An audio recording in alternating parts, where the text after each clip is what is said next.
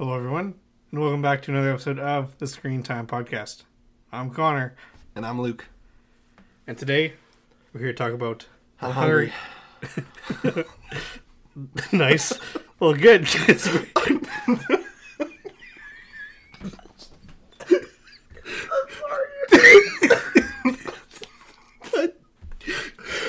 talking about the Hunger Games. All right. We can't keep that, can we? Yep. I think we're going with it. Hunger Games, baby. Hunger Games. Yes. We're going with it. By the time this episode comes out, the new movie will be out. At the time of recording this first part, Right. we haven't seen the new one. Correct. We're going to go through the first 4 movies, probably share a couple predictions, thoughts about the upcoming movie. Yep. Let's go to the movies. Sound bit, which I'm super happy for. Yeah. It's probably one of my favorites that I'm going to do all year. And then we will come back and talk about the new one. Obviously, we can't spoil it in the first chunk here because we haven't seen it.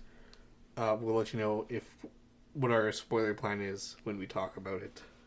Let's get into the first one. Let's do it. Actually, I wanted to say something first. All right, let's do that. I have notes, and I have a number of criticisms about these movies.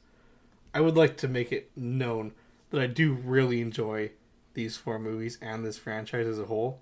Mm-hmm. I do have things that I want to bring up, especially things that became apparent to me watching them this time. But what I did, when each of these movies finished, despite the issues that I have, I still really enjoyed them and had a great time. Yeah.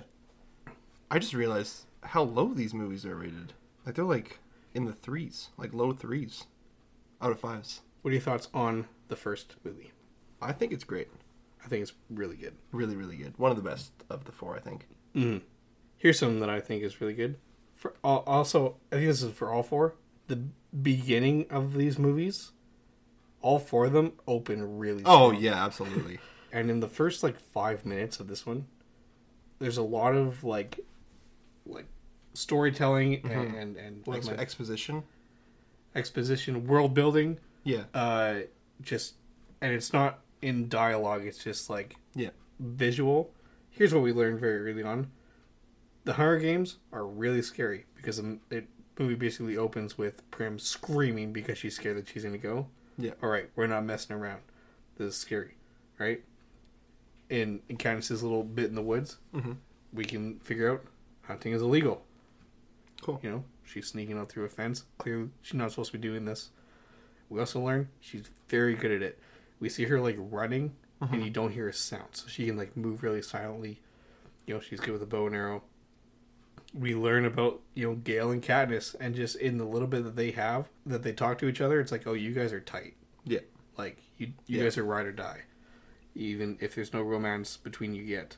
Mm-hmm. And just the general lighting and contrast in District 12, it's oh, you guys are poor. Yeah. This is lowest of the low. Mm-hmm.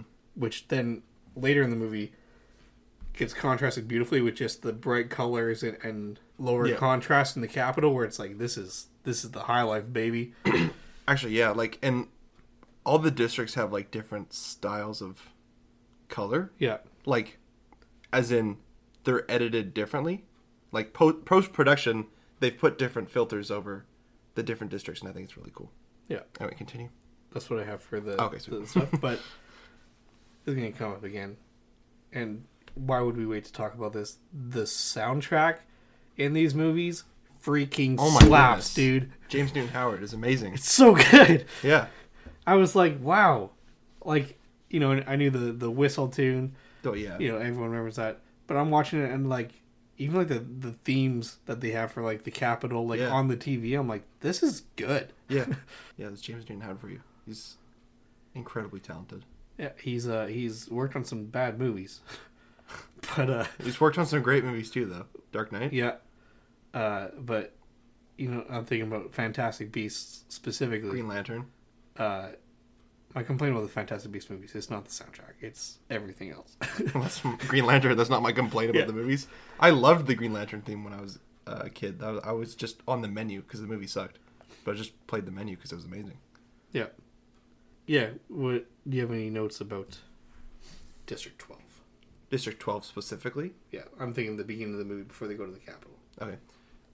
They have like that, I guess, grayscale-ish Yeah, to make it seem dirty. yeah, And I think that, like, you get that feeling of like you're in the slums kind of thing. You know, everything's like grimy. Even like they're at the shop place. My goodness. the market. The market. And you're like, just the sets and everything. They just looked so used and old. Very, very good visuals. Agreed. Here's a note. Everyone in the Capitol looks like a freak. Oh, yeah. It's kind of fun, but also some of those people are hard to look at. It's like, that's, like, what are you doing? Yeah. And, like, you know, that works well for, like, these people are so in excess of wealth that this is what they're choosing to do with themselves because this is what wealth looks like. And Yeah, might as well spend money on something. It just looks terrible. Yeah. Which I think is kind of fun because then it's like, you meet Cinna and Katniss is like, oh, look, a real person. Yeah. He has, like, gold eyeliner and that's about it. Yeah. It's like, oh, good for you, Lenny Kravitz, just being a normal guy. Yeah. I think that's kind of the point of Yeah. how weird they look. Yeah. It's showing how distasteful they are. Yeah. Yeah. One of this movie's biggest strengths, I think, is the pacing. The speed at which they move through the first half of the movie. We learn, like, everything we need to, and, like, the games are start about halfway through the movie, and it doesn't feel like, whoa, are we here already? It's like, oh no, we know what we need to know, everything's been set, let's start. Yeah. And I'm like, that's good. Mm-hmm. Yeah, they kept things moving, you know exactly what you need to know, you know, like, especially with the other tributes, like, okay, we don't like them, these guys are alright, you know, we kind of know where things stand. Yeah. I feel like it could have been very possible for a production like this to be like, all right, we gotta already be in the games 30 minutes in, because that's the story, right? Yeah. And, like, spend the rest of the movies there. But I'm glad that they reflected upon the actual books and had the author helping write with them to, I guess, give time to the things that matter, that actually matter as well. Yeah. One moment I really like right before the game start. This is right after PETA announces to the entire Capitol that he has a crush on Katniss, and Katniss gets really mad at him, and she has him, like, pinned up against the wall, and Haymitch, which I got Haymitch. I love Haymitch. Woody Harrelson is like settle down, like, Yeah. exactly. And she's like, well, he's saying all these things, yeah. And he just yells at one point. He's like, it's a television show, you know, about the Hunger Games and stuff. And it's like, what an interesting line to throw in there, because, like, you're sending kids to die and kill each other. Like, this is brutal. But there is that other side where it is a television show. Mm-hmm. And in order for things to work, you have to present these narratives. And you have to, like, play things up. Yeah. Especially if you want a fighting chance at this. Yeah. And it's like, he's very aware of both sides, and I really liked him just yelling that. Like, it's a television show. Like, yeah, you're very aware of the one side of this going in. Mm-hmm. You need to understand the other side, or you're not going to make it. Oh, yeah, definitely. Yeah. I mean, Woody Harrelson was just great in this movie. Yes, he is. He's great in all of them. Yeah. Are we ready to talk about the games? Yeah, I think we can go to the games. I think that the violence... Yes?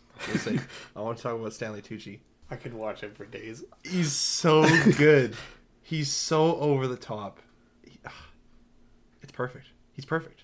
He is. It's hilarious. Amazing. So entertaining. That Toby Jones is just there too. Yeah. And it's like, he has, like, more to say, like, when they do bits during the games. Yeah. But he's just there, and he's kind of, like, just overshadowed by the fact that Caesar Flickerman's just like, yeah. He's like that one friend, like, trying to keep up with his extroverted friend that's like, oh, yeah, that's great, yeah. Oh, yeah.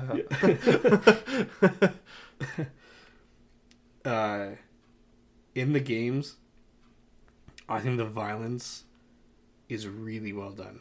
Yes. It's very brutal. Not glorified. And it's not gory either. Yeah.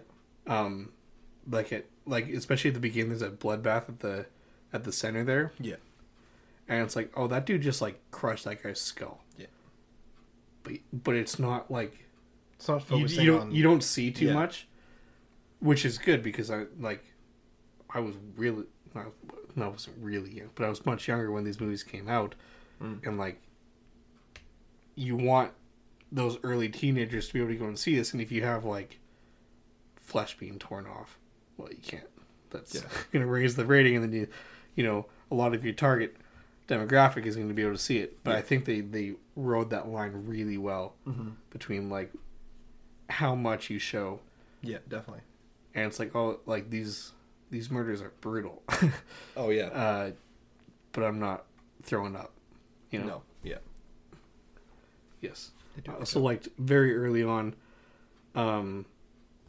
Candace kind of grabs a backpack and runs into the woods, and she's just kind of hunkered down, and she sees a butterfly. Oh, and she's in the woods, which is like perfect for her because this is the environment that she's very familiar with. And at the beginning of the movie, we saw how comfortable she is in this, and a butterfly lands on her finger, and it's like, oh yeah, this is like real. Like I got this. And then she turns and looks, and one of the like knobs on the tree moves. Yeah. And she realizes that it's a camera, and it's like, oh, this isn't real, actually. Like, this is all fake. And I thought that very quick, like, oh, this is real to this is fake, was just a really cool thing to add. I think that Jennifer, we haven't even talked about our main character so much. Jennifer Lawrence, I think, is incredible in this movie. And I think she does a really good job when she's in pain. Yeah. I think that her screaming out in pain, it's like, oh yeah, no, I can buy that. That's good. And I think that's just something that she does really well. I think that certain actors have like certain things like that do really well. Anytime that Martin Freeman has to cry on screen, I gotta get a Kleenex because I'm gonna start crying too. When he's crying at the end of the third Hobbit because all of his friends are dead, I was like, dang, dude, like you're making me tear up. Yeah. And I didn't even know them. So, but for Jennifer Lawrence, I think it's pain and anguish. Yeah, for sure. Very good. Very well done. Some stuff I did not like. And this all happens in the later half of the movie. I was going to ask about something. You can ask? No, I'll see if you talk okay. about it. They cut to... And look, I like Stanley Tucci. But they cut to him just very blatantly explaining things that are happening. They're like, oh, look, it's tracker jackers. They have venom that can cause hallucinations. And it can do this, and this, and this, and this. And I'm like, if you removed that, I would put that together. Yeah. I could figure that out. That's what I was going to ask you about, is the scene where she's hallucinating, and then he like walks out from behind the tree and is like explaining it. It's like, I know. Why would she hallucinate you? Also, when she goes, when the, what do they call them, the careers have made the pile of food in the middle, and you see all the mounds of dirt, and she's looking at it, and then they cut to Tucci and Jones, and they're like, well, you see what they've done is they've dug up all the mines, and they've placed them around the pile of food. We'll see if she can figure that out too, which she just does. Yeah. And I was like, I figured that out. Thank you. I didn't need you to just tell me that. I think that one has more of a purpose being there. I think the tracker jacker one is weird because she's hallucinating him explaining. Yeah. And it's like, what is going on? Whereas that one, it's like, yeah, they're announcers, so you're watching them announce, because this is what would happen. Because you've watched like TV shows where the announcer says something, you're like, yeah, no, duh. So I think that kind of had something to it. Although there was also the part where it's like, this is still a movie. Yeah. And it's like, it feels weird getting the exposition like that when I'm like, yeah, I'm watching it happen. But I feel like that's kind of the point. But I don't feel that it's executed perfectly. Yeah. But I understand why they're doing that. Whereas the tracker jacket one, I'm just like, just take that out. Two more things that I did not love in this movie. Now, the one I can see an argument against what I have to say. After Rue dies, you see the riots in District 11. And I don't like that we see that in this movie. The argument would be, against my point, well, they didn't know if they were getting a sequel or not. Yeah, but you assumed you were getting one because you hired Donald Sutherland as President Snow. You're not getting that caliber of actor and being like, we're probably only going to need you for 5 minutes of one movie. Also, there are other books to do that they definitely want to. It felt kind of out of place, and I feel like it would have been more impactful if in the second movie, when they get there, you find out everything that happened afterwards, and you're like, oh. And then that would really, I think, build on the catching fire theme that the rebellion is catching fire, because you would see it in that movie, and not have it be like, or you see it in that movie, but you would see it for the first time in that movie. like like that reveal that like this stuff is going on outside, because whereas in the books you're reading it and you're like, this is confined to the capital and the arena, and that's pretty much all you're seeing once they leave District 12. Yeah. Whereas in Catching Fire, they go back and you're noticing that all the stuff that you read in the experience in the last one has affected way more places than you realized. So I think I agree with you on that one. Yeah. So I would just take that entire clip and just make that the beginning. Yeah, of the just second put it movie. in the second movie. It's a great clip. Don't get me wrong, and the music is incredible when it's happening. But it's like just one movie later would be nice. Yeah. Here, let me ask you about this. It's almost the end of the games. There's 3 people left. Oh, they throw in the mutts. Yeah. Okay. How do you feel about the mutts? Now listen. I think that scene sucks. I don't hate anything in these movies, so I don't feel super strongly. But the point of the mutts were in the book, like they saw their eyes and they're like, that's Rue's eyes. Yeah. And that's how terrifying they were. Whereas this one, they're just some wolves that look weird. They look very CG. Oh, the CG's awful. Listen, the visuals of this movie are incredible. Except and the for cinematography is beautiful. And oh my goodness, all the editing, it's great. And then those guys show up, you're like, you spent all your money on the other stuff, didn't you? They look really bad. And it's because they take out... They're just wolves. Like, that's their purpose, is they're just like, rawr, we're going to get you. Whereas, like, in the book, they were terrifying. And, like... And eerie and, like, off-putting. Like, you were disturbed. Yeah, and mutt was, like, short for mutation because they mutated the bodies and stuff. No, they're like, mutt. Well, we call wolves mutts. Like, oh, you missed that one. And I feel that was, like... Because the author was involved with this, but I'm like, what happened there? That you're like, yeah, you can take out the meaning of this scene. Even like, and I don't love being like, well, the book did this instead.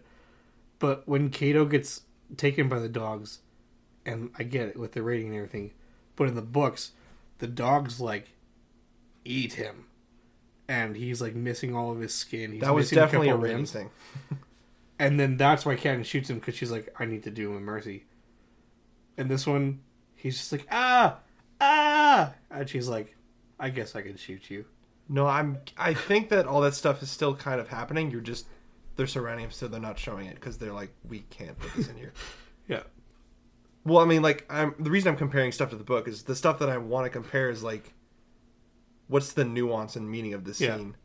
And how did they either do it right, or how did they butcher that meaning? Like the mutts, I'm saying, the reason I'm comparing that is because they're so creepy, and then you did it so terribly. Yeah. Again, I don't actually hate it, but it is like, come on.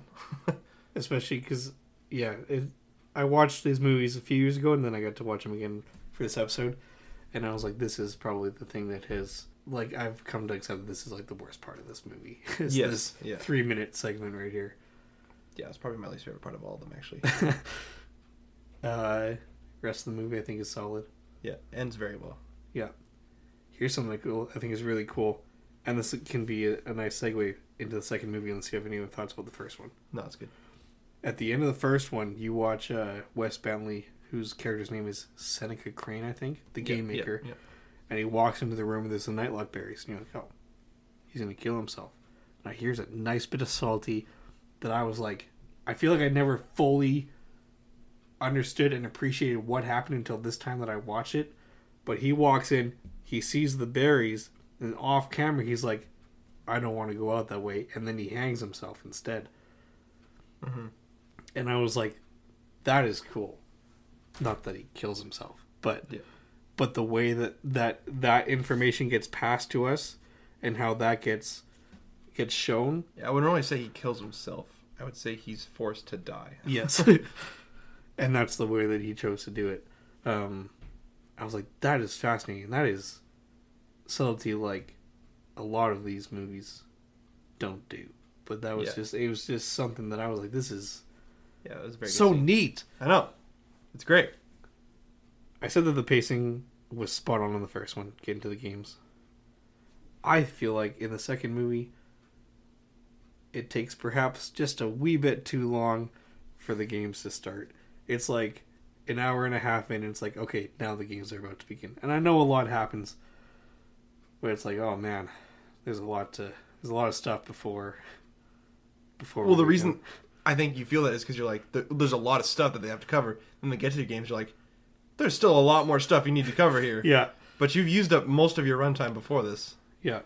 I actually remember when it was in theaters, we had told my friend's mom to come and pick us up because I couldn't drive yet at this time.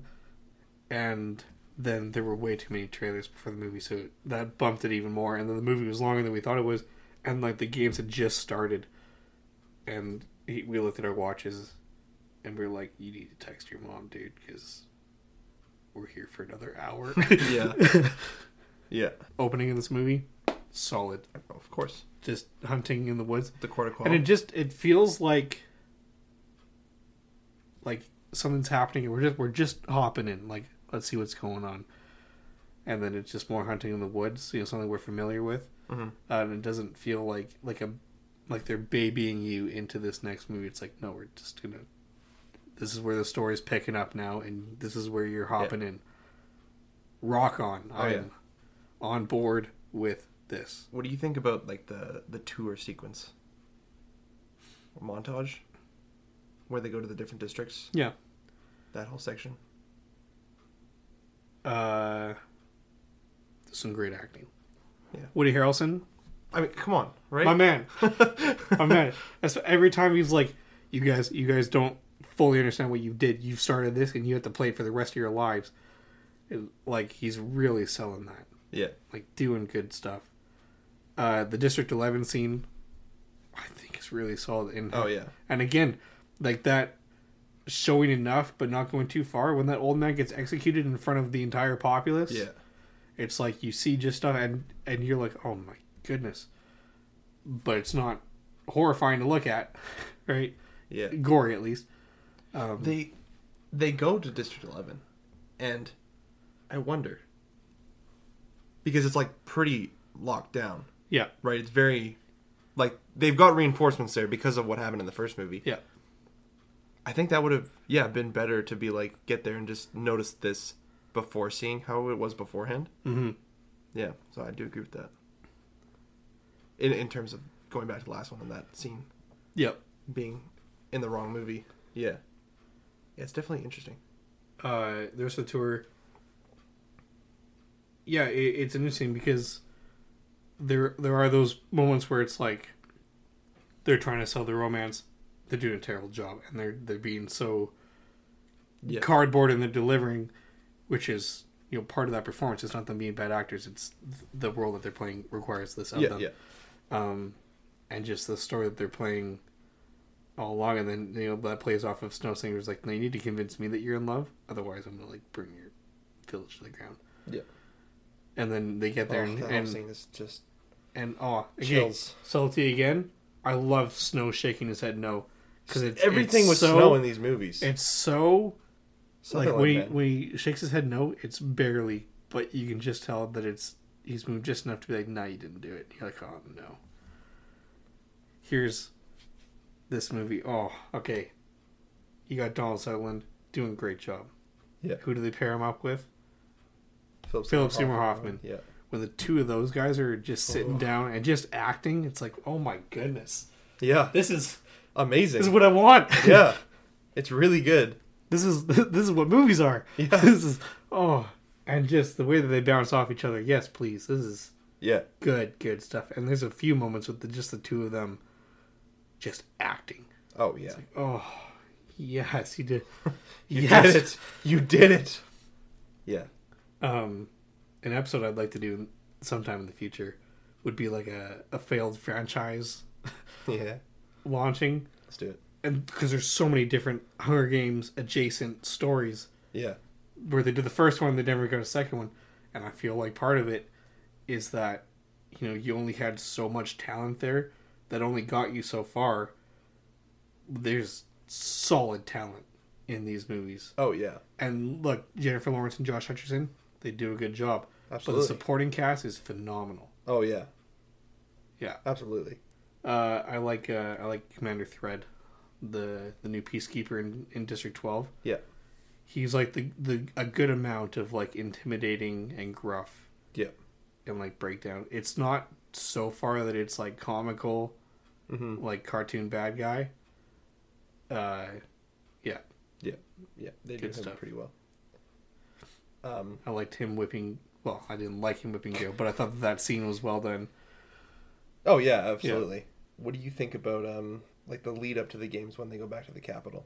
Like the minute they get to the Capitol to go back to the games to the minute they enter the games. Like that whole section, because you talked about pacing being long before the games. How well do you think they handled that part? I think it has its moments. Yeah. Of good and bad. There are some, like, there's essential moments in there. Like, I think Katniss talking to Mags and talking to Iris and Beetee. Yeah. And specifically with them, where the moment where they're like... Jeffrey Wright. Yeah. I remember... Oh, yeah. Where they like... I totally forgot about that. Notice the flickering in the force shield there. Yeah. Because that comes back a few times. Moments like that are good. There's a few... Okay, so... what's her character's name? She's played by Jenna Malone. She is the one who gets naked in the elevator. Oh, yeah. Don't love that scene. That kind of felt like... You know what's funny? Naked people. So let's put this in there. I'm like, that wasn't... We didn't necessarily need to do that. Yeah. But there are a number of moments with her that I really like. I like when Katniss is about to go on stage and she's in the wedding dress. And she's like, are you kidding me? Like, you wore a wedding dress? And then she's like, President Snow made me wear it.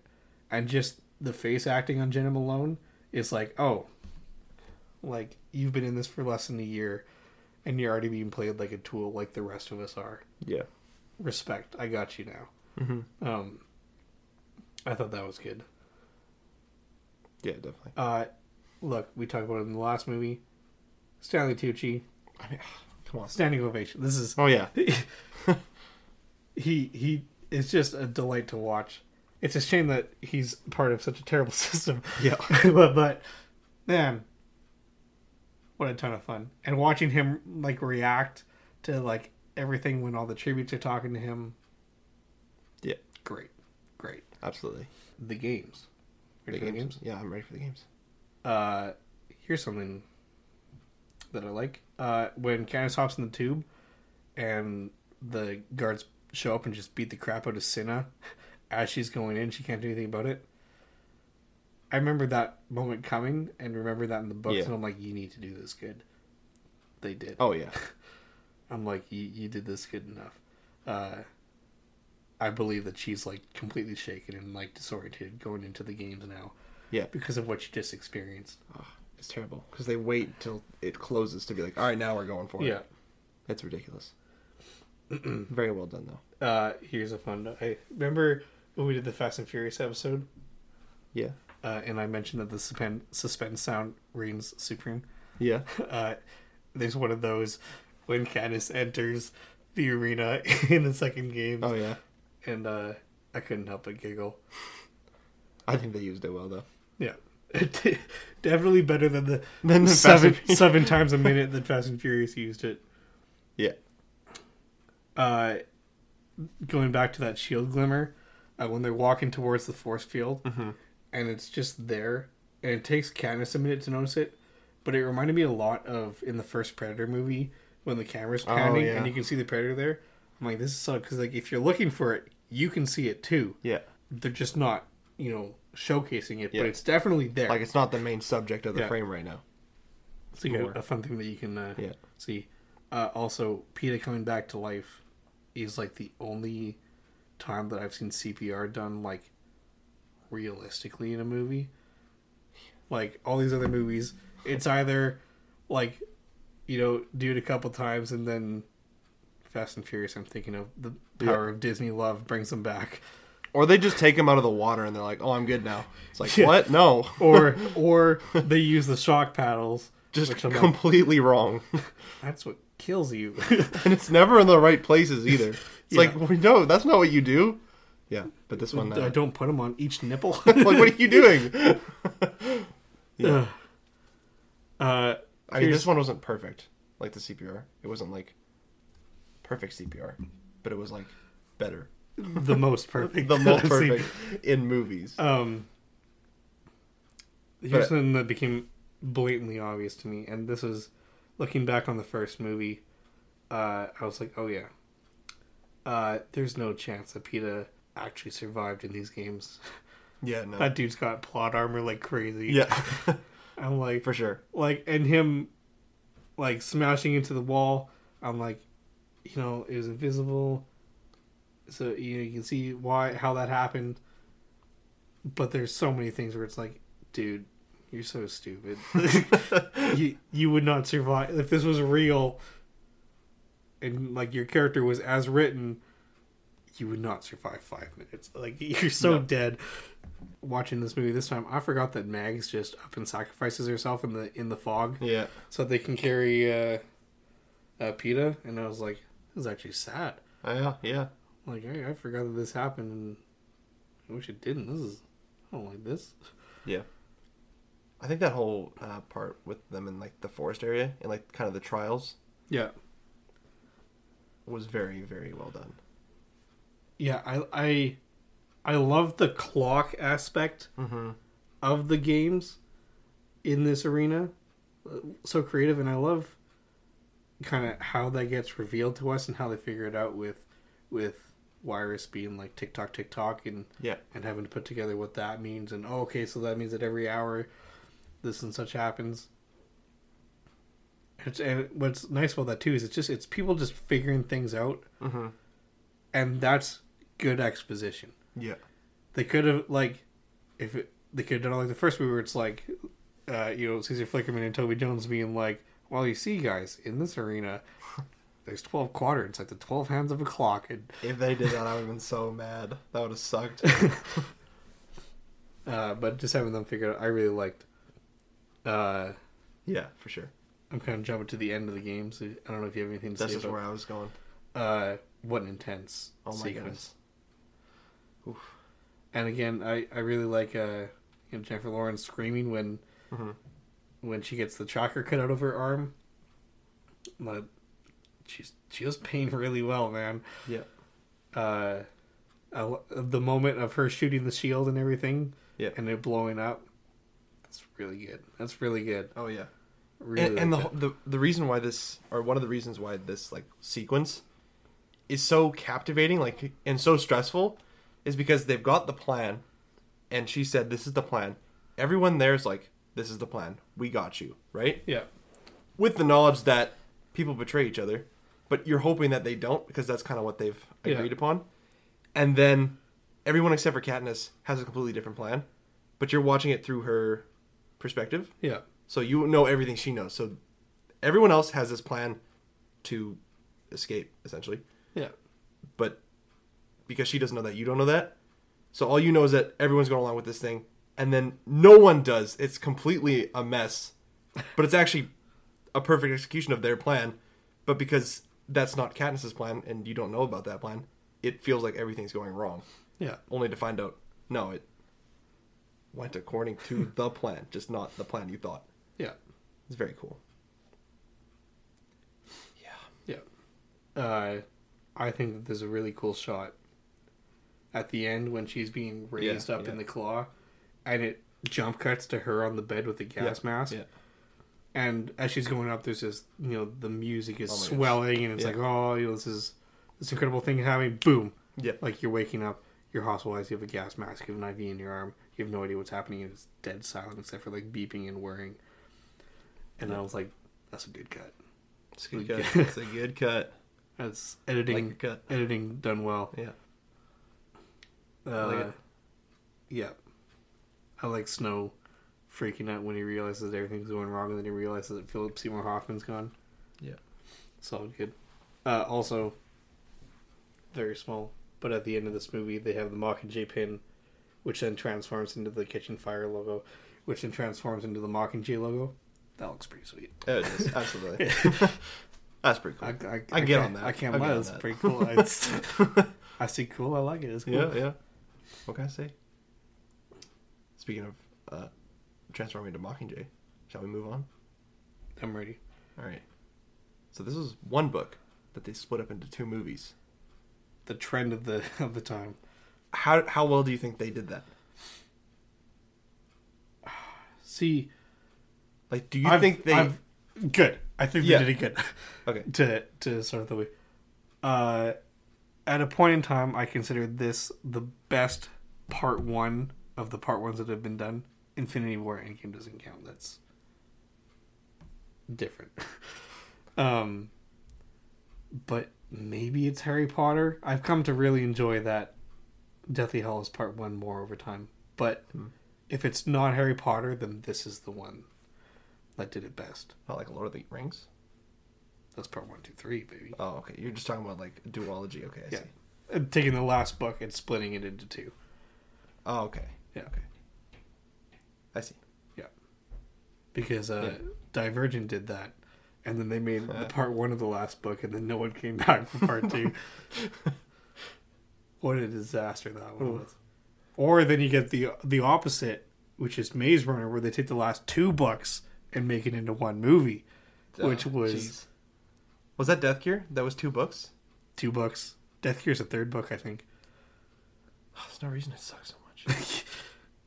I mean, none of them were good after the first one. There's a point in that last movie, we'll come back to Hunger Games in a bit, where it's like, oh, it's wrapping up. Man, this is a short movie. Oh, now we're starting again. Okay, and it's like, that's probably where the books... All right. Yeah. Anyway, Hunger Games, Mockingjay Part 1. I have... Also a great start. Yes. These openings are intense. Oh my goodness. Yeah. Just... Wow. Wow. Oh. And then it just cuts from her freaking out in a tunnel, and it just hard cuts to the Hunger Games Mockingjay Part 1. You're like, oh, like we mean business now. Yeah, we're getting to it. Okay. We're not playing around here. Okay. I understand. I think just being thrown into that, the fact that this world is not at all what we thought it was, and they're just like, yeah, we're trying to explain it to you, but you're not getting it, and we keep explaining what's going on, like to Katniss, right? Yeah. And she's just like not having it. She's like, but this, like, I don't what's going on, right? And I think that just feeling of panic for like the first part of this movie is executed beautifully, I should say. Here's something I don't think is executed so beautifully. I do have probably the most amount of cynical notes for the Mockingjay movies. But again, I do think that they're alright. They do a few attempts at comedic scenes, and specifically in part 1, that I don't love. Katniss goes to Coin and Plutarch, and she's like, I'll be your Mockingjay, but you have to release all the tributes, full pardons, all this and that. And there's that debate back and forth. Mm-hmm. And they're like, would you like any more pardons? And she was like, my sister gets to keep her cat. And then there's a pause, like it cuts to something else, but there's a pause in audio for like 4 seconds where the audience is supposed to laugh, and I was like, I don't think that's actually that funny. The other one is when she's doing the first propo on the fake set. Yeah. And then Phil Seymour was like, you were just in battle. You're supposed to do this and this. Sorry, I just got a little bit carried away there. And I'm like, that wasn't funny. I'm sorry, but... No, yeah, I agree. No, that didn't work. No, I agree with that. Yeah. Those are the 2 most egregious examples that I had.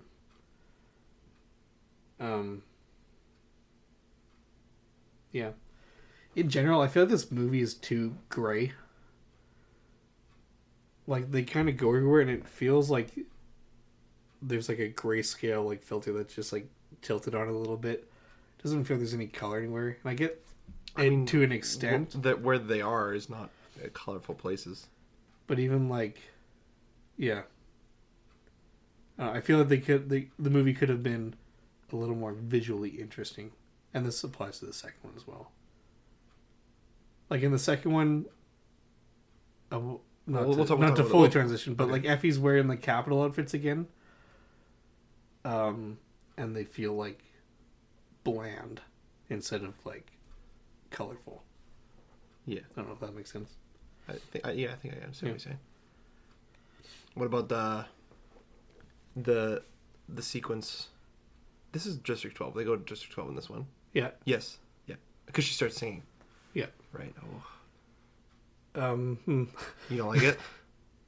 I loved the song when it came out because I learned all the words. Now that I'm less passionate about the song, it's like, oh, like Pitch Perfect probably just came out and they did the Cup song, and you were like, we can have an iconic song on the radio too.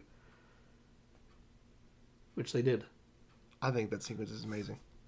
Nice. I love it. I think it's so well done. Like when they're attacking the dam and everything. Yeah. Or when they're just everyone's dam... attacking. Like the montage of just everyone rebelling is like, oh my goodness. Yeah, the dam bit. I thought that was pretty good. Yeah. I did like that specifically. Foggy Nelson's in this movie. Yep. But he can't speak. Nope. He was also in a movie that came out last month, Killers of the Flower Moon. Don't know if you recognize him. He also didn't speak. He was in that movie? Yeah. Weird. He was just there. Oh, cool. Yeah. Or I guess last week when we were recording this.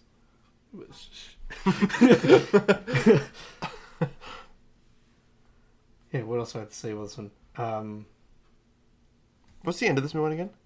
They get PETA back. Right, okay, right. And I think that shriveled PETA looks fantastic. Oh, yeah, absolutely. Genuinely, I think that whatever they did, whatever blend of prosthetics or CGI looks really good. And his terrible health. Yeah. Like, he, ruined himself for this. Yeah. There's a little bit more editing and stuff. Makeup. But that's not all fake. Yeah. A lot of that's real. And it's like, oh my goodness. I also think that Josh Hutcherson's acting kind of ramps up as these movies go. Not that I think he was bad necessarily. I think it's because Peter's character ramps up as these movies go. Yeah. Because he doesn't have that much to do. But I do become more captivated by him in these last two. Yeah. For sure. Also him choking Katniss is like, oh, this is the most dangerous you've been in 2 Hunger Games. Yeah. I think the whole time they're trying to get Peeta back, and they're trying to contact Snow or whatever. Yeah. I think that's all done amazingly. Yeah. That's tension, man. That's good tension. Yeah, it's good. It's hypertension. It is. I don't know much else for part 1. No, I don't know. We can move on to part 2. Part 2? Good opening. Good opening. Her trying to speak, but having ruined vocal cords. Yeah. Solid. Oh, yeah. Yeah. Yeah. PETA continues to be good. Also, him screaming again. Yeah. Like, well, you need to kill her. When he's screaming at Prim. I'm like, dude. What happened? This is the kind of energy that you need in the Hunger Games. You know what I'm saying? Yeah. Yeah, it's really good. Here's a note I have. Mm-hmm. I think that Gale that gets done dirty so quick in this movie. Him and Katniss kiss, but it's weird because I was thinking about all the times that they kiss in these movies, and the first one in Catching Fire was unconsensual. No, not this romantic moment. He just went in and kissed her, which is actually not okay. And then every other time they kiss, he kind of manipulates her to kiss him. Where he's like, well, you'll only ever love this boy. And then she'll be like, no. And then she kisses him. And in the part 1, he's like, I knew you'd do that. I'm like, oh, so you like tricked her into kissing you? That's also not cool. Yeah. And from the get-go in this movie, Gale's like, we need to kill everyone. Like, as many people as can die, we need to kill them all. And he just becomes like really evil really fast. And it kind of felt like, oh, like we need her to realistically choose PETA at the end of this movie. And if Gale is too strong of an option, then people are going to be upset. But if Gale's like, hey, let's kill babies, then when Katniss chooses PETA, it's like, oh, PETA didn't say he was going to kill babies, so he's better. Yeah. And I just feel like there could have been more nuance. Yeah. I didn't ever really feel strongly about Gale, so I didn't really care about all that. But yeah, that's fair. Yeah. At one point in the movie, someone says the line, it was during the wedding. Finnick and Annie's wedding. And Finnick says, one life, one purpose, one destiny. And all I could think of was the end of that Bob Marley trailer. One life, one purpose, one destiny. And I was like, oh dear. Nice. Looking forward to that movie. Oh yeah. That's funny. We never really talked about Finnick. What do you think of Finnick? Like, love Finnick. Oh shoot. Sam Claflin. Yeah. Yeah. I'm surprised he hasn't done more. I was looking at his IMDb. He was in Pirates of the Caribbean, the fourth one. I forgot about that. He wasn't very good in it. Nobody was. But that's not his fault. Oh, that's crazy. Yeah. No, Finnick, he does a really good job. Especially in this one, I think. Yeah. Jenna Malone. I'm going to look up her character's name when I say this. When they're at the wedding. Joanna, thank you. Joanna and Katniss are talking. And Katniss says, I need to kill Snow. Yeah. And there's just a little tweak in the way that like she's looking at Katniss. It's very subtle acting. Mm-hmm. And I really like it. Yeah. And it's kind of what she does is just there's a lot of subtlety in her facial performance that I'm like, this is good. Oh yeah. Thank you for this. I think that Coin is also too evil, too quick in this movie. She's like, and I know she's bad, and it, like later on in the movie, like you find out she's the one that bombed all the children in front of President Snow's house and stuff. But I wish that had come as more of a surprise instead of her being like, we're going to take out as many people as we can. If they have a chance to surrender, maybe we'll give it to them. But we're going to bomb the piss out of them. And also that, and just kind of treating people around her like crap. Because that chick was by and the bombs go off, and it's like, well, that probably wasn't President Snow. It doesn't really feel like here's something. Because in part one, she doesn't seem that evil. No. I mean, she doesn't seem like a stand-up citizen, but like, yeah. She doesn't seem like she has like strictly evil intentions or whatever. Like, you know what I'm saying? And they should have continued that on throughout this second movie until the scene of, all right, guys, we beat them. We're gonna have another Hunger Games. Yeah. And that because at that point she says it, you're like, what? Are you serious right now? Yeah. As opposed to like, of course she would say that. So,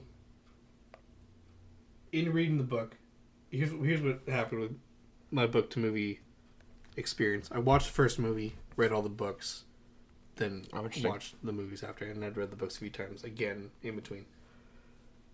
Very distinctly, I remember two parts in Mockingjay that I think, just in the structure of the book, were done better in the book than in the movie. Two lines. The first one is when Gale and Peeta are talking, and they're like, listen, we're in a love triangle. She has to pick one of us. And the line is, well, I guess she's going to pick the one of us that she can't survive without. That's the end of a chapter. Mm-hmm. And it was on the right-hand page. The rest of the page is empty. Yep. And you're left sitting with that realization until you flip the page and start the next chapter. And there's like a weight to that. Where in the movie, Gale's like, well, she's going to pick the one she can't survive without. Let's go. And they just kind of move on. And I'm like, no. Hold up. This is a very important moment. Yeah. You two barely talk to each other. And now you're actually addressing the fact that you two are the ones that she is in love with, but she can't be with both of you. Yeah, Like it has to be one of you, and that's like Yeah. the determining factor of who she's gonna pick. And you just kind of brushed past it. Yeah, which you definitely should have. I think the delivery wasn't bad, but you should have just like, all right, we're gonna take a second here.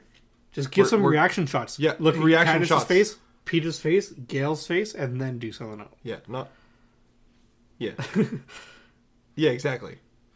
Not like a CW like cut back like da, da, da, da, but like a a quiet moment to just think. Like take that in. Yeah, The other one is when Candace is talking to Snow in the greenhouse, and she's like, "You bombed the children. You're lying," and he says, "Oh my dear, I thought we agreed never to lie to each other." Again, end of chapter. Nothing on the rest of that page. You're left taking that, and you're like, "Oh wait, he didn't actually do anything.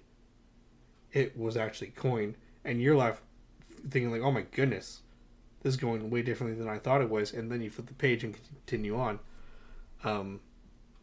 But between the fact that Coin's already very evil, yeah, and definitely dropped those bombs, and just I think again the pacing of, am I gonna insult Don Sutherland? Not a chance. He's perfect. But the line delivery is great. Don't get me wrong. It's just they just kind of move they past move it. on I'm like, immediately. But put some weight behind that, please. Yeah. Like that's a very serious moment.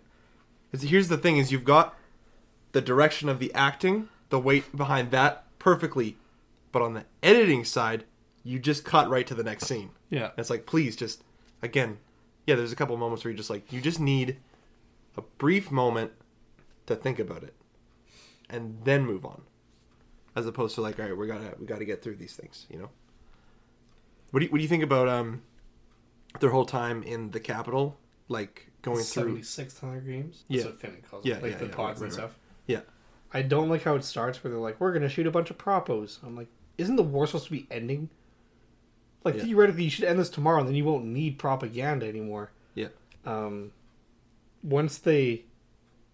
And also, walking into that courtyard, I'm like, what are you doing? This is so obviously a trap. Yeah. Like a perfect box to lock you Yeah. in. Why would you walk in there?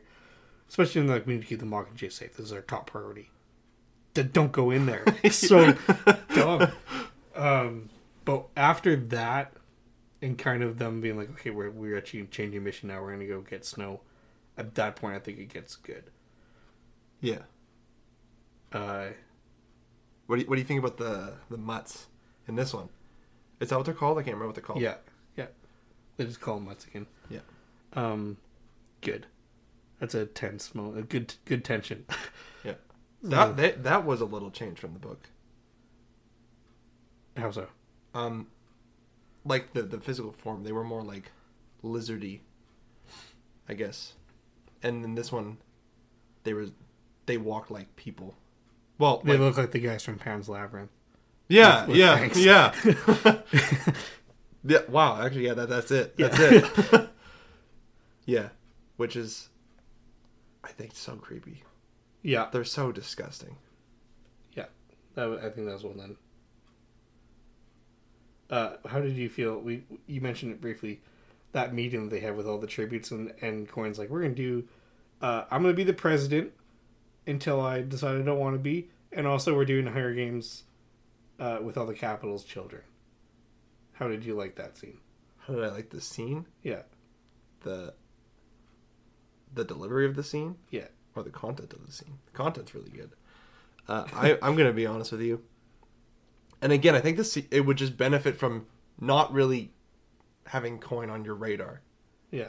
Before this, to be like, that's like, this seems like out of the blue. Whereas you're like, yeah, okay, yeah. Like, makes sense that you'd say that. You're definitely evil. But again, I think it wasn't a bad scene. I won't say that, but I don't think that it was the best it could have been. Yeah, I didn't love it. Yeah. It also feels like that was maybe shot near the end of filming because no one's really bringing it. Yeah, and like It's kind of like there's not a much like I vote not yes. much depth to the scene, I guess. I vote no. You know, like Yeah. Yeah. Not much weight. yeah. One of the I saw all 4 of these in theaters. And by the time the 4th one came out, we're all excited to see how they showed the ending of this. I went on the Thursday night, premiere night, premium theater that we had at the time called AVX, Ultra AVX. And I was sitting pretty near the front and feeling excited. This is good. Like, this is exciting. And it's the moment, Candace has walked with all the people behind her. She's with the bow and arrow. She's going to shoot Snow. Here's the thing. It's Thursday night. Everyone's excited for the movie. 100% everyone in the theater has read the book. We all know what's about to happen. She's not going to shoot Snow. She's going to shoot Coin. We all know this is happening. But they do the tension and the boat comes up and everything. And it's, what's going to happen? Is she going to shoot him? What's going to happen? And this girl in the back corner of the theater goes, giggles. The rest of us burst out laughing. And the whole room is laughing as she shoots Coin. Because we all knew it was coming and we thought it was hilarious that someone giggled. And so the tension of that moment has forever been ruined because I can't imagine not being in a room full of people just busting their gut. Wow. Yeah. I think it's a good, well done scene. but the weight of that is forever ruined for me because someone giggled. Thanks a lot. Yeah. What do you think about the epilogue? Like, after the fact? I like it more in the book. Like, it really gets to her head what she's done and everything. And, like, she's in that room for, like, weeks. And she tries to kill herself by not eating. But then she can't stop the temptation of food when it comes and stuff. Like, that last chunk is so much more in the book. And so much more interesting stuff. Versus what appears she spent, like, 3 hours in that room, maybe. And then they say, we're just going to send you off to 12 and deal with stuff later. Yeah. I really liked the stuff in 12, I guess. Yeah. Like, after with PETA. And I think it's a beautiful ending. Like, writing-wise. But I will say, it feels, to me anyway, like... And I think also to you, because you just basically said this. But the book, the author was, like, taking her time with it, right? And she's like, I'm making sure that my point is getting across, like, how this has affected her. Right? And, like... Get this through your head kind of thing. Like, this is what's going on with her mind and after the fact. Whereas the movie, rather than being like... Because it's a struggle, I guess, between, like, how much time spent on this is too much time after the climax. Yeah. And how much is not enough. And I don't think they did enough. But agree. Not, like, way too less than was needed. But just enough, too much less... That it's noticeable. Enough less that it's noticeable that they should have done it like just a couple minutes more. It does feel a bit rushed. Yeah. Where it's like, let's get you home so you can marry PETA. Yeah, it's like, well, there's the climax. There's a scene. They did the scene, sort of just like a small portion of the scene. And then like, all right, now we can get onto that closing monologue. See you later. Yeah. But I don't think the closing monologue was bad. I really enjoyed it. The I really Nightmares one? Yeah. Yeah. But just, good. It's like... They rushed the stuff before she went to 12, I felt. And maybe a little bit at 12, too. Hindsight being 2020, knowing what Jennifer Lawrence looks like as she's older, the aging effect that they put on Jennifer Lawrence looks so funny. Yeah. It's like, that's not how you aged at all. No. I got a kick out of that. Yeah. Which isn't anything wrong with the movie. Of course, they're like, they don't know what she's going to look like when she's older. Yeah. It's just funny comparing. Yeah. Yep. Yeah. Yeah. Good movies. Good movies. I love them. Despite any of our complaints or issues, and they're pretty solid. And yeah. And none of my complaints are like, you've ruined it. Yeah. It's like, I think whatever, you did other stuff good. There is a reason that this got all the movies made and is now getting a prequel. Yeah. And other series haven't been able to pull it off. There is a genuine level of quality here. Oh, absolutely. That the other ones don't have. Yeah. We won't do rankings because we're going to throw in... the 5th one. Or the 0 one, because it's a prequel, so it's before 1. Hunger Games Year 0. Year 25. Year 10.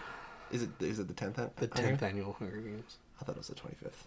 Oh. That's my bad. Yeah, well, we can be quick with this.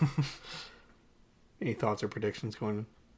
Honestly, I pre-ordered the book when it came out, right? So I was like, I can't wait to read this. So I'll like have thoughts and predictions about like, you know, what I know based on the book. But also, I haven't read the book yet. I so also bought the book. I don't know. And didn't read it. I don't have it right now because I gave it to someone else who is also currently not reading it. Love it. Yeah, I don't think I could not tell you what the story at some point. The 10th Hunger Games is going to happen. I know like who the main character is. Rachel Zegler. No. Or President Snow. Young President But Snow. President Snow. Unpresident Snow. Cornelius, I think his name is. Yeah. Cast looks pretty sweet in this one too. It does. I'm very excited. There was in the first movie, I think we see a clip of the Hunger Games, and they mentioned the rubble of a building, and I was like, in the trailer for the new one, there's like rubble when we see them fight. We don't see a ton of the Hunger Games, I don't think. And I was like, I wonder if this is the games that they're talking about in the first movie. That'd be kind of cool. That would be. I don't know. I don't remember which, or if they specified what Hunger Games that was. I don't remember a number. Yeah. But yeah. I think it's time to go. It's time to go. Let's go to the movies. I volunteer! I volunteer as tribute! And we're back. Mm-hmm. And Sure. Perhaps unbeknownst to you, some time has passed since the recording of the first part and this part. Correct. But we have now seen The Hunger Games, The Ballad of Songbirds and Snakes. Correct. And we're going to share our thoughts. Yeah. Now, run this by you. Here's what I'm thinking. Given that the movie came out a week and a half ago, I think spoiler-free, we'd be very quick about it. Sure. Because I don't want to waste time, dancing around vagueness. Yes. When a lot of people have already seen it. Correct. So, spoiler-free and very vague. I think it's really solid. Yep. I would really recommend watching it, especially if you're a fan of the Hunger Games franchise. For sure. Yeah, I'll go into more detail if you stick around for spoilers. Yeah. Spoiler-free thoughts. I think it is very well done, much like how I think that the other movies are well done. So, like, if you're a fan of Hunger Games or you just like that kind of, dystopian, young adult genre. This universe, this will be a great movie to add to the collection. Yeah. Yeah. This will fit into the box set nicely. Yes. For people who still buy physical media. Except me. I've got a special collector's edition, not Blu-ray shaped box set of the 4 at all, and then it's just going to have this normal Blu-ray next to it. Sucks, but oh well. Yeah. Yeah. Spoilers? Yeah, spoilers. Boom. Right. There you go. We're getting spoilers. If you don't want to be spoiled, stop listening. Yeah. I'm not about to jump in here with, a crazy reveal from the movie, but from here on, I'm not going to hide or anything. Yeah. And what I would like to do first is I want to share my negative thoughts about the movie first. Absolutely. Because I have more positive thoughts. Yes. And I don't want to end the episode with my negative thoughts and then make it sound like I didn't enjoy this, because I did. Much like all of these movies, there are criticisms, but yes, most of it is positive. Yes. Was there anything for you that didn't work or you had maybe some issues with? That didn't work for me? Yeah. Okay, I will say that, but I will say that in this last week, I did read the book. Yeah. So pretty much all of my criticisms come from experiencing the book first and then seeing how they adapted certain storylines. Yeah. But I want to hear what you have not read the book, right? This is your Correct. first time experiencing this story. Yeah. I kind of want to I'm excited to know what criticisms you have first. Yeah. And looking ahead to yours, I think that the criticisms of book to movie adaptation are particularly valid for this book. Yeah. Because this one was written, I mean, let's be real, she knew that it was going to be a movie, right? Oh, absolutely. The book wasn't out and they already announced that they were making a movie. Yeah. So, there was definitely that knowledge whereas, talking about the adaptations for the first three, well, maybe those weren't necessarily written with the thought of it being a movie in mind, but the fourth one, I think that's a valid thing to think about. I kind of have 3.5 categories I think that my complaints fit into. Okay. First one, you know what? The movie is a bit long. Yeah, and it feels it a little bit. It's definitely been worse in other movies where it's like, oh my goodness, are we still going? But when the movie's done, you kind of get up and you stretch. You're like, yeah, that was definitely 2 hours 40. Yeah, I mean, you know. Yeah. see, that's funny. That's why I wanted to hear your discrimination. No, your criticism. Yeah. First, not having read the book, because having read the book, I'm like, wow, that was a speed run. Because it is like by far the longest book. Yeah. Like way longer than the other ones. It looks like it on the bookshelf. Yeah. And not all of it was a speed run, but they did like change certain pacing things and like exposition that's delivered way later. They just put it way earlier, like the Jabberjays. There's a whole thing where he's Snow is like working with scientists in District 12 to capture the Jabberjays, and that's still in the movie, but it's like just happening on the sideline. Yeah. Whereas like all of that exposition is delivered there, and early in the movie, it's just he's being stitched up by Viola Davis' character, and she's just like, "Oh yeah, those are Jabberjays over there, and this is what they do." And it's like for all you guys who don't remember from the other movies, it's like, thanks. But yeah, my second criticism is that, tell me if you agree with this, but for me, I felt like the characterization of Snow was not fully in line with the President Snow that we see in the future. There's glimpses of it, but even at times I felt that the glimpses were like very aggressive, and it's like, oh shoot, we've gone too far into sympathetic and likable, so he's just going to shoot someone now. And I just wish, I can think of a couple things, like if he had sold out his buddy Sejanus, and then you never saw him feel remorse for that, I feel like that would be more on brand with the guy that we know in the future who's just killing everyone and anyone who gets in his way to maintain his power. Mm-hmm. And I felt that he was perhaps just a little bit too likable.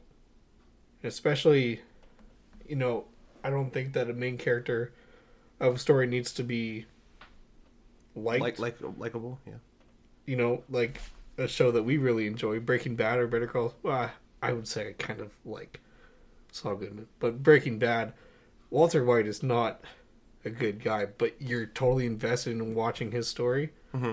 And I wish that it had been a little more like, man, this guy's doing some messed up things, and you're invested in that, and less, I kind of like what he's doing here and this and that. Okay, I will speak to that. By saying, and also comparing it with Breaking Bad again, now that you put that idea in my head. But I thought the characterization was very well done, because this is 18-year-old Snow, and in Hunger Games, the first one, he's... How old is he? Well, okay, so that depends on where you look. He would be about 70, because... Bro's 82? Yeah, he's 82 years old in the first Hunger Games movie. Yeah, that would line up with... Yeah. Okay, yeah. Okay, so... But you have to realize that, like, this is teenage Snow, and even, like, give him 2 years, he'll be a completely different person. Yeah. That's just how it works. Like, I look back at my 15-year-old self, and I'm like, wow. Like, wow. Loser. Yeah, right? No offense. no, but, like, you change, especially given, like, 64 years of this growth as a person. Like, he's not going to be at all the same. Like, I think that if he was really close to what he is 64 years later, it'd be like, wow, you aren't written like a real person at all then. Because, like, you don't stay the same over that time. And bring it to Walter White, you're like, wow, because Walter White isn't a likable person. But he is at the beginning. Like, end of Breaking Bad Walter White and beginning of Breaking Bad Walter White are completely different people. Yeah. Like, not at all the same. And that's kind of like you look at, if you saw end of Breaking Bad Walter White first, and then went back to beginning, Like if they were to make a prequel like that, you'd be like, oh, that's not Walter White at all. Like why are you sympathetic? Yeah. Right? It's just kind of character development over time. So I did like his writing, characterization. Yeah, there you go. And my third one, which you definitely know this one's coming. There are, and it's mostly three things that I thought were just very obvious, in your face. This is a Hunger Games movie. Remember the previous movies? I have a counter argument for this. I'm excited. I have three things that I did not like that they did in this one. Mm-hmm. First one, I'll do kind of backwards order. The first one is that the movie ends with the Donald Sutherland quote, which they put in I didn't like it in the ones that we love most, or the ones that destroy us, or whatever. And I was like, I didn't like that in the trailer. And then the movie ends with that, and I was like, come on, guys. I did not want that there. Number 2. They're sitting at the pond, and they bring Lucy Gray a weed from the lake. And she's like, oh, yeah, we eat the roots. Some people call it swamp potato, but we call it... And she almost looks at the camera and winks and goes, Katniss. And then there's a pause for the audience to be like, oh, that's like the name of the person from the other movies. Oh. Mm-hmm. And I was like, wait. First of all, I think it's stupid that we're name-dropping Katniss in this movie. But it also means that the leader of your rebellion was named after the roots of a weed in a lake. You didn't know. Also called swamp potato. Just in the Hunger Games. Like it was said in the book that's just what it was. That she was named after the plant. Like how her sister was also named after a plant. Didn't named after plants. Didn't like it. And I thought the name drop was bad. And then I like the songs in this movie, except I hate that they sing the Hanging Tree song 3 times in this movie. Okay. Don't like it at all. All right. Well, counter arguments here. Starting with Snow, his line at the end of the movie they didn't like. The end of the book ends with the same scene, right? Snow killing Dinklage and everything. So then Snow, end of the book is, you read, because it's a book, right? So you read his thoughts, or a third-person view of his thoughts. And because it's a movie, you have the choice of how you want to adapt those thoughts, right? Like, do we just show like his face, and the audience picks up on something? Do we have like an inner monologue, or like what are we doing here? And movies do a lot of different things. But the end of the book ends with one of his thoughts is him saying he'll never love again, right? Because he loved Lucy and she manipulated him like that, or he manipulated her, she manipulated him, all that stuff. He was like, I'm never gonna love someone again where I can be put in that position. He says, when I'm gonna marry someone I don't love, or in fact someone that I hate, so that I can never be manipulated by them. So them putting the quote in there, first of all, fan service isn't always bad, and I did enjoy it. And also it is an alternative way of showing him develop that worldview now. The things we love most destroy us. Like, by putting that quote in, it's like also communicating that that's now him developing that worldview. So it's kind of cool. I can't remember what your other ones were. What? The Katniss and the Hanging Tree song. Oh, okay. The Hanging Tree, I do like. She sings more in the book too, which is interesting. Like, more than in the movie? Yeah. She sings a lot in the movie. Yeah. It's like 9 songs. She sings the song that Katniss sings to Rue when she dies. And Primrose, like the Deep in the Meadow or whatever. Movie too. Yeah, like to Primrose in there. Yeah. And then in the end credits of Mockingjay Part 2, she sings that. Like Lucy sings that in the book. They took it out, which I was like, interesting. Time. Oh, anyway. What was I saying? Oh. But I kind of found that it was cool that she was singing those songs. First of all, for the Does she sing Hanging Tree in the book? Yes. And specifically after that, because she's the writer of that song. She wrote the song about that event that they experienced. So I'm like, that's kind of cool. And also playing to that part of like the culture of District 12. It's not just like, well, Katniss didn't write this song. Like, this was a song that Yeah. people were singing and singing throughout the many years, 64 years from that point. So I'm like kind of cool playing into that culture. Like, this song has been like a part of their heritage, which I kind of like that. Yeah. Yeah. There's a lot of fan service in this movie. I have a half a complaint, but I want to use it as a sweet transition for later. So this is a praise right now. There's a lot of fan service, and I think a lot of it is done really well because it's more subtle, specifically with names and characters. Like, Jason Schwartzman plays Lucky Flickerman. Mm-hmm. Flickerman? Wait a minute, isn't that Stanley Tucci's last name in the Hunger Games movies? Yeah, because that's his grandpa. Yeah. And I'm like, okay, that's sweet. And that's probably the most obvious one. But, like, Snow's classmates, their last names, like, their last name is Crane. Mm-hmm. You're like, oh, like Seneca Crane, like the game master from the first movie.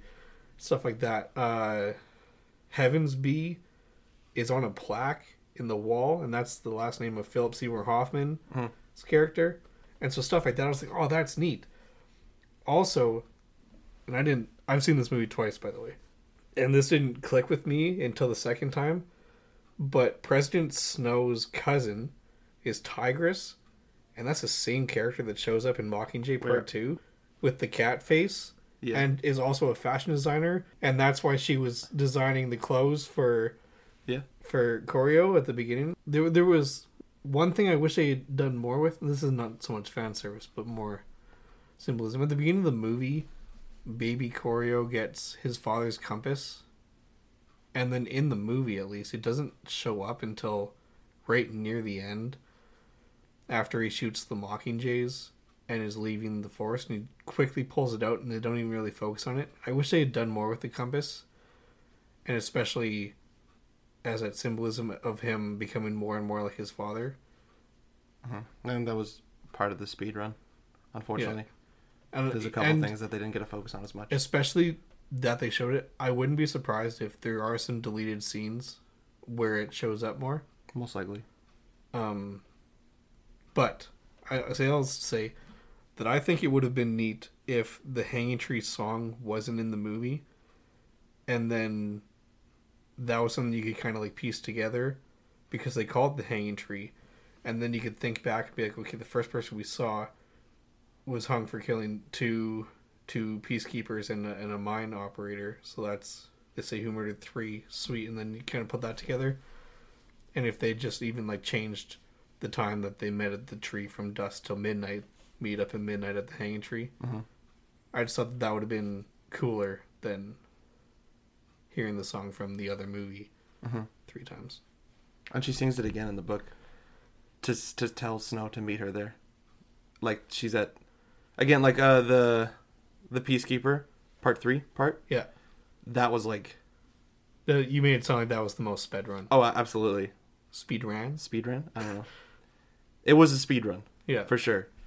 Like, and they changed the order of some events. Like, for example,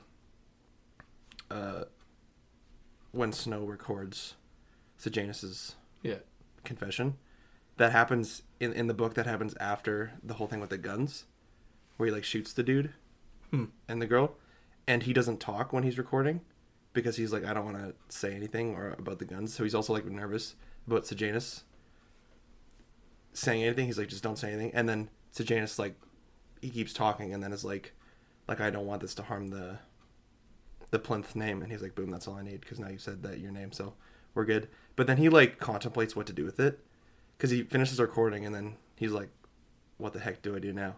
Yeah, because he's like, do I just send it, or like, no, that's not gonna work, or like, and he just, whereas in the movie it's just like he like records it, plays it back, and then puts it on that truck, which is just part of the speed run, and sends it to Gaul. Yeah. And they also don't play it, and that's another one of my criticisms, is this whole thing with the Jabberjays, is I didn't like that they played the recording at the hanging. Okay, yeah. Because I was like, they would never do that, because they don't need a reason to hang people. They're not like, hey, we're justifying this hanging. And they're like, they're not going to play that for the people to like, hey, this is a guy, he's conspiring, and this is what he's talking about. So in case you want to, plan for future events to overthrow us, this was his plan. And instead, there's just like, they just hang people. Yeah. I'm like, yeah. But, oh well. Anyway, oh, she sings the song at one of the like the parties or whatever, and then he's like confused as whether that was like a sign for him to meet her there. So that was a whole thing there. But they just cut that out, and he was just like, "Meet me there." But yeah, All right, here's my half complaint, which I am annoyed by, but also doesn't affect the movie necessarily. I don't think that the movie should have been called The Hunger Games: The Ballad of Songbird and Snakes. I think it should have just been called The Ballad of Songbird and Snakes. yeah. Well, that was a completely like we need to sell this to people. And you know what? I say, you know what? The people who are excited to watch, this story put on are going to know, and everyone else is going to find out by word of mouth in less than a week. Yeah. Like if you didn't, Or just watching the trailer online or something. And, Like, you know, that's even that's Snow, Hunger Games. Ready for this? All right, trailer and on the poster says 4 years before the Hunger Games there was a Ballad of Songbird and Snakes. Boom, done. You've done it. Yeah. That being said, cool transition coming in. My favorite part of this movie was the Hunger Games. Yeah. I thought it was awesome. It was pretty well done. Especially seeing how like not a big deal it was back then, like on the 10th year, like people didn't care and they were just thrown into like this arena, not like a big massive thing. It was just like a large room. yeah, like a coliseum basically is what it was. And then like you guys are just going to fight. And the fact that it like goes overnight and he's like, "Wow, this lasted way longer than we thought." It was like it was just like a maybe a 2-hour event. Like Flickerman has to cancel his dinner reservations, which, like you're saying, means that it was over way quicker the past 9 years, which is really fascinating thinking about the fact that, like, the first and second one, they're in there for a few days. Yeah. And even the Hunger Games and Catching Fire gets cut short because they blow up the arena and get broken out. That could have gone for way longer, right? Yeah. So, and then watching, like, people are like, oh, wow, like, this is... And what I thought was some of the coolest stuff, and this is a bit of that fan service, too, is they're talking about the changes that they want to make to the games. And there's so much stuff about the Hunger Games itself that you can see the seed being planted this year for stuff that happens in the future. Mm-hmm. Right? Like, Jessup, the boy from 12... goes crazy because he got bitten by a bat and he gets rabies. Mm-hmm. Right? And I know that like he gets hit by a drone and he falls down, but really the biggest part of him dying is that he got sick from something that didn't happen in the games. Yeah. So that train ride, which was in terrible cars with bats, is now a luxury ride. Yeah. Where nothing's going to go wrong here and we're going to fatten you up. Yeah. Because, and even like, we're going to train you because we want this to go on. We want you to last longer, take out other people, and that's going to raise your popularity here and there. Yeah. Or even the, like, Flickerman just talking to Lucy at the cage. Yeah. And then, like, in later years, like, they're doing, like, individual interviews on this big stage for everyone. And specifically the part where Snow's like, we need to treat them like human beings. Yeah. They don't in the other movies. But they're not, like... They're the Capitol's still, like, you guys are less than us. Obviously, they're like, we matter more than you, but they're not like, you guys are animals and like pets or whatever. Like, they're still like, oh my gosh, and like shaking their hand and whatnot at the interviews in front of everybody, and people are cheering for everybody. That's great. Well, it's not great, but like, it's great to see that like development. It's really cool. And I also like that a lot of it too is all these changes are being implemented and added the day before the games. Mm-hmm. So like, okay, we'll sponsors can give donations and then we can send stuff to them in the games. But these drones don't work at all. No. And I'm like, that's just cool. And it's not like, oh, we tried to do this thing to make it work and then it didn't work. It's no, we started this project 6 hours ago. So sorry if it doesn't work because we weren't ready for that. Yeah. Yeah, I really enjoyed the games. I think perhaps the violence is a little bit better in the first ones, where it's a little less gory or intimidating in this one, I think, than in the previous ones. Like when those monkeys tear apart the girl in Catching Fire, even though you don't like see anything, you're like, oh, oof. And I don't feel like I ever got that in this one. Like, especially when those snakes come at the end. 3 people just have snakes kind of like wash over them and then you don't see them again. And there's like one person that you see like in pain because the snakes are biting them. And then again, they just get covered with more snakes. I mean, there's a lot of snakes. Yeah. But Reading that, I was like, and then the thing opens and snakes are like engulfed the waist. I'm like, oh gosh, dang it! I'm not looking forward to that in the movie. That's gonna be gross, and it was. So it's true. yeah. Oh, but man, at the end of the games, when the snakes are covering Lucy Gray, I mean, those are CG snakes, right? Well, yeah. But the way that those snakes are interacting with her clothing and stuff, That's what I was thinking. I was like, you see like the holy folds like moving crap. around. I mean, like, what it probably is, given my limited knowledge on CG, is it's probably just her head and then neck down is a CG replacement. But it looks really great. Yeah. And I don't know what they did, but it looks good. I don't know. It does look good though. I thought that was really solid. Mm-hmm. Bringing him up again because, my goodness, is he a great character. Lucky Flickerman. Pretty much everything he says is just the best. And most of it's comic relief. Yeah. A little bit of exposition. But, he's so funny. It's true. I'm a fan of Jason Schwartzman, and Oh yeah. he's just killing in this one.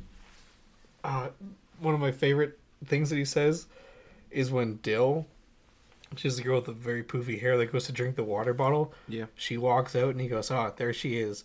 Tuberculosis on legs. And I was like, oh my goodness. That's hilarious. Yeah. Or when Gaul's like, there, even if it means there's no victor, I'm going to unleash a world of rainbow of destruction. And he's like, give me a drink. I need a drink right now. Give me a drink. Yeah. Yeah. Yeah. Or even better is that every time he opens up, he's like, hello, everyone. It's me, Lucky Flickerman, a man who needs no introduction. And then he gives himself a 45-second introduction each time. I loved him doing the weather halfway through the Hunger Games. Yeah. That was excellent. Oh. Yeah, zero complaints about anything that he did. No, he's great. I really enjoyed Peter Dinklage as Highbottom in this. I think the casting in this movie was very well done. Like, And, perfect for all the characters that are cast. And I'll tell you what, watching it a second time and keeping in mind his thing about I didn't want to do the Hunger Games and it was your dad that went forward with it and now I'm kind of stuck with it. Mm-hmm. It's there. Oh, yeah. But I didn't pick up on it the first time because it's just subtle enough because he can't go out and be like, I don't want to do the Hunger Games. Let's stop him. Otherwise, he'll just, quote unquote, die of the flu. Mm-hmm. And then they'll find someone else to replace him. But he's trying to do it subtly, and you're like, oh, I actually see what you're doing there. That's really cool. But if you didn't know that he didn't want to do it, you wouldn't necessarily put that together. It just sounds like he thinks that they're not as popular and that they're not going to last anymore. Yeah. I was like, that's really cool. Yeah. Another piece of casting that I thought was excellent was Viola Davis. Yes, I agree. As Gaul. Absolutely. She's like an excellent blend of like she's on top and she knows no snow's on top. Like she's got the power here and she knows what's up, but she's also like nuts. She's crazy. Oh yeah. And just the way that played. Also, when she shows up in the classroom after Snow shows up to class after being in the zoo, she comes in. She's like down, down, down the snow, and does this whole like poetic thing that's like kind of a game that he answers her with, and I'm like, that's incredible. Yeah. Like the way that you're acting right now is spot on. Oh, absolutely. Yeah. Again, zero complaints, and I loved every scene that she was in. Yeah. And like her wardrobe especially, and she had like weird makeup on her lips and her odd, like her different colored eye. Everything about it I thought worked perfectly. You know what I found very interesting about this? Going back to this, seeing how things have changed over time, like from this to the Hunger Games movies, books, whatever you want to, you know what I'm saying. Yeah, is like fashion in the Capitol. Is you see Viola Davis and like she looks weird compared to everybody else. Like everyone, they're still like more like fashionable than the districts, right? But like they're not to the level that it gets in 64 years. Yeah, and then like 64 years later of like nothing to do, I guess, because there's literally nothing to do in the capital.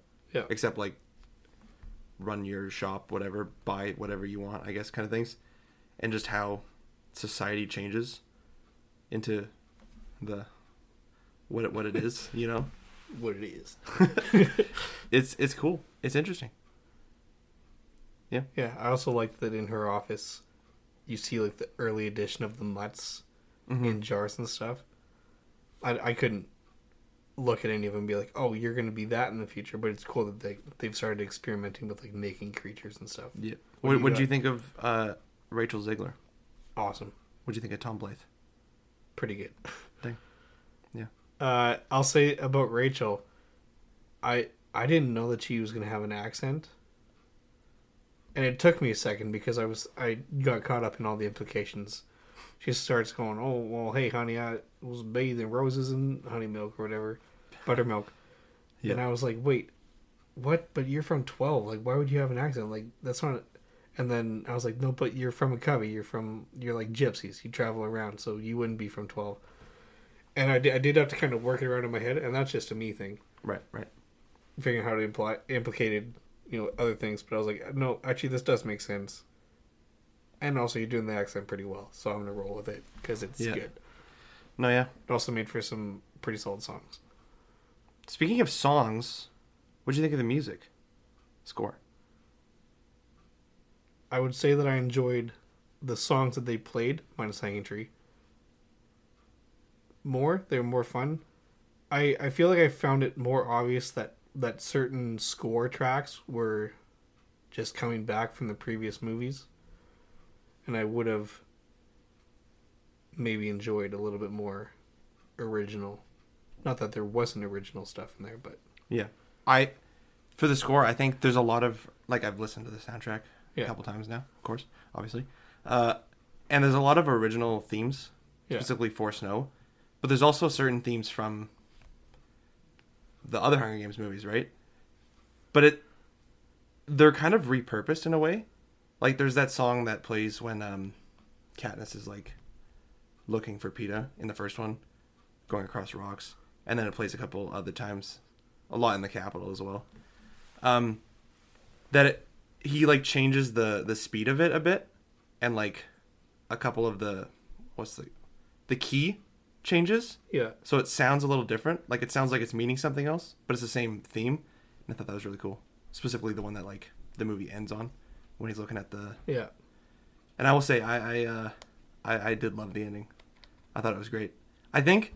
And here's something I didn't say about the first one, or I think all of them, but specifically the first one as well, like the first Hunger Games movie, is the falling action is incredible. Yeah. Like, it doesn't feel like the falling action drags. Like, it reaches its climax, and then, like, it just, like, smoothes into the credits, you know what I'm saying? I don't know. It's interesting. And I felt like, to me anyway... Watching this movie, it felt the same way to me, where it's like he's walking to High Bottom, and that whole conversation there, I really enjoyed. And then of course I'm walking out, looking at the thing, and his new suit looked pretty cool. Yeah, I just enjoyed it. I love the music in it. It was great. Yeah. James Newton Howard, like, he just doesn't disappoint, you know. Just the movies that he scores sometimes do. Not this one. No. But, like, his music... Back to Fantastic Beasts and Green Lantern. Okay, Green Lantern was, like, what birthed my love of movie scores. Because the score is so awesome. But I would just... No, I don't... Not the movie. But not your love of movies. No. I would sit on the menu of Green Lantern and just listen to the music play. You mentioned that earlier. Oh, I did. Yeah. Okay, I'm sorry. Yeah. Anyway, yeah. Should we do rankings? I think we should. All right. I'm still developing mine in my head. I think I got mine. Okay. I'm excited to hear yours. I think ours is going to be very different. That's my guess. We'll see. All right. Starting from the bottom. I like starting from the bottom. It adds suspense for the favorite one. I'm going to start off with Mockingjay Part 2. And then my number 4. I'm going to put Mockingjay Part 1.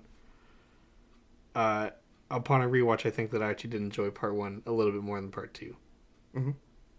At spot number 3, I'm going to insert The Ballad of Songbird and Snakes. Mm-hmm. Mm-hmm. And then at number 2, it's going to be number 2, Catching Fire. And number 1 is number 1, The Hunger Games. I love how this is working out right now. Please don't tell me you have the first one at the bottom of your list. All right, starting things off. At the bottom? With the bottom. Yes, of course. We're going to have the first one. You're not serious, are you? I'm 100% serious. Oh my goodness. Hey, they're all really close, and I think they're all amazing. All right? These are like some of my favorite movies. I love them so much. So they're all like so close, but just on which one I enjoy a little bit more. So the first one, Hunger Games. And then the second one? No. Okay. So it's not just a perfect mirror of mine. No. Okay. Yeah, so Hunger Games, and then, Ballad of Songbirds and Snakes. Oh boy. Mockingjay Part 1. Yeah. Catching Fire, and then Mockingjay Part 2. All right. I love the last one so much. It's beautiful. I cry every time. I love it. What can I say? Yeah. I think they're all like 9 out of 10 movies though. Like I wholeheartedly believe in that. Yeah, we mentioned it at the beginning of the episode, but yeah, the ranking doesn't mean that the one on our bottom is bad. I love all of them so much. They're all very enjoyable. In fact, I watched the first one again just this morning. The first 2 actually, and I'm like, dang, these movies are so good. Wrapping up? I might as well. All right. Here's something that I haven't done for the past 2 episodes because I just genuinely forgot. I still put everything in the description, but if you want to read our thoughts on movies that we watch, you can check us out on Letterboxd. We both have an account. Links are in the description. If you simply cannot get enough of Luke's voice, he does another podcast with his sister called Toku Talk Radio, where they talk about tokusatsu content. I don't think there's been an episode for a little bit, but no, it's been a while. That's okay. There's still a nice back catalog you can you can listen to. Links for that in the description. If you simply cannot get enough of Luke's voice and wish to see his face as well, oh gosh, Luke has a YouTube channel as well. Correct. The link for which is in the description. All right. So please check all that out. Next week we're coming back because it's next week. Yes. Is it? We're coming back because there's a new Godzilla movie coming out. Right. So naturally, we're going to do a Godzilla episode. Obviously. Which I think you were just itching for. Oh yeah. You've been waiting for an excuse. And lo and behold, at the second last episode of our first year of podcasting, we get to do a Godzilla episode. Booyah. We will not be talking about the MonsterVerse movies. No. The American Godzilla movies, if you will. Well, we might talk about one of them, but not the MonsterVerse ones. We might talk about one of them. But we're going to be talking about the Japanese ones and what we like and maybe don't like about them. So come back next week to listen to our thoughts on Godzilla. And until then, Luke, why don't you carry us over with a send-off? Well, yeah, what can be said, but thanks for listening, and may the odds be ever in your favor. Hey, thanks, Luke. And thank you, listener, for listening to this episode. We really do appreciate it. If you want to keep up with us and the show, please feel free to follow us on Twitter, or X, if you will, at Pod Screen Time to see some quick thoughts of ours regarding movies or shows. You can also follow us on Instagram, again, at Pod Screen Time, to see when our episodes drop and any extra visuals that we want to show off. You can also catch up with both of us individually on Letterboxd to catch our thoughts and reviews on the movies that we watch. You can find me at The Shininator, and you can find Luke at Shin Glassman. If you want to hear more of Luke, feel free to check out his other podcast, Toku Talk Radio, where he discusses tokusatsu and anime with his sister Hannah. And if you want even more of Luke, who can blame you? You can take yourself over to his YouTube channel, Shin Glassman, where you can watch his videos that range from reviews to tier lists. They really are a blast. Links to all these things are in the description of this episode, so head there to find those and stay connected with us. Thanks again for listening, and we'll see you again in the next episode.